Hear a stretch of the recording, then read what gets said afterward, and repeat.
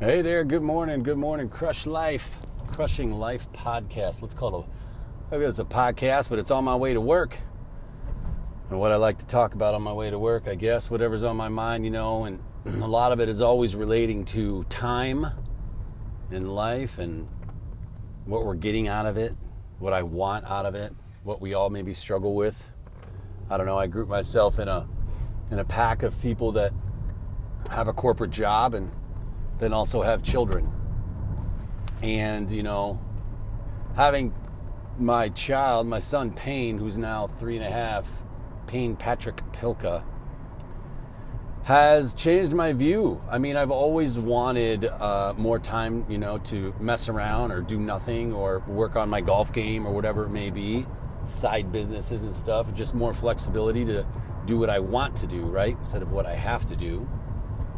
But just giving me some more perspective, because spending time with him and teaching him and helping him grow and just almost reliving my own childhood, right? It's like I see him and I watch what he's learning and watch what he's going through and just think, man, that was me coming up through those times. And then I like to try to teach and coach in those moments, and I don't know, it's so much fun. It's so friggin' fun. And so that leads me to my point here today is, what kind of price tag do you put on your time? What kind of value are you putting on your time?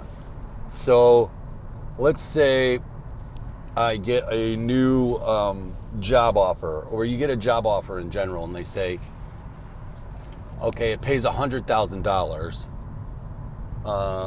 but you need to come into the office every single day. All right.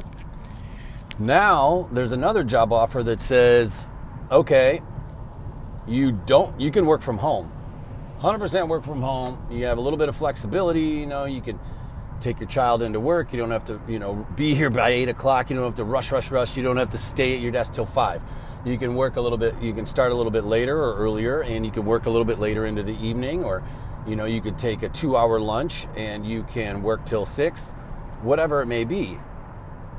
And so then what's the price tag there for you, for anybody? What's your threshold? If they say you can work fully from home, but we only pay $75,000. So you say, okay, well, that's a big chunk. That's $25,000. Is $25,000 worth it to stay home and maybe have a little bit more time with your children somehow? Now, granted, the flexible schedule work from home doesn't mean you get to sit home with your kids all day. You still have to work, but maybe you get some time around the house to do some laundry during the day and clean the house and meal prep on your lunch hour, right, or whatever. And so at the end of your work day, you are also getting chores done, right? So instead of taking a walk to the cafeteria, I work far from the cafeteria. So instead of taking an hour lunch, hour and a half, and a couple half-hour coffee stops throughout the day, you take that time to do laundry and clean up around the house and maybe start cooking dinner, right? So what's that worth? Because in the grand scheme of things, sometimes we pay people to do those things, right? So maybe we pay a housekeeper, and we've even dabbled with paying somebody who cooks for us, because our thought is, if we can outsource these chores, some of these chores around the house that take time and maybe ones we're not good at, like cooking. I'm the cook. Jenny doesn't cook. She can. She just doesn't. I've kind of taken that role, and I like it, but it also takes time, man. So what's the price point? I've been thinking, for me right now, it's probably like $15,000. Somebody said you could work directly from home. I would take a $15,000 pay cut. I mean, after taxes, I'm not really sure what that is. Maybe it's $600 a month, after taxes, which isn't that crazy amount of money, depending on your situation. So I don't know. I've just been thinking a lot about that. What if I was to get an offer to work from home from somewhere? What's my number? How much? What price can I put on flexibility or having more life? And I'd love to know what you guys think. What does that come down to? And maybe you haven't thought of it, maybe you have, but it's been on my mind lately because I want more time I want more time for me, for life, for my family, for my kid, for my child, for my wife, for just my heart and my soul.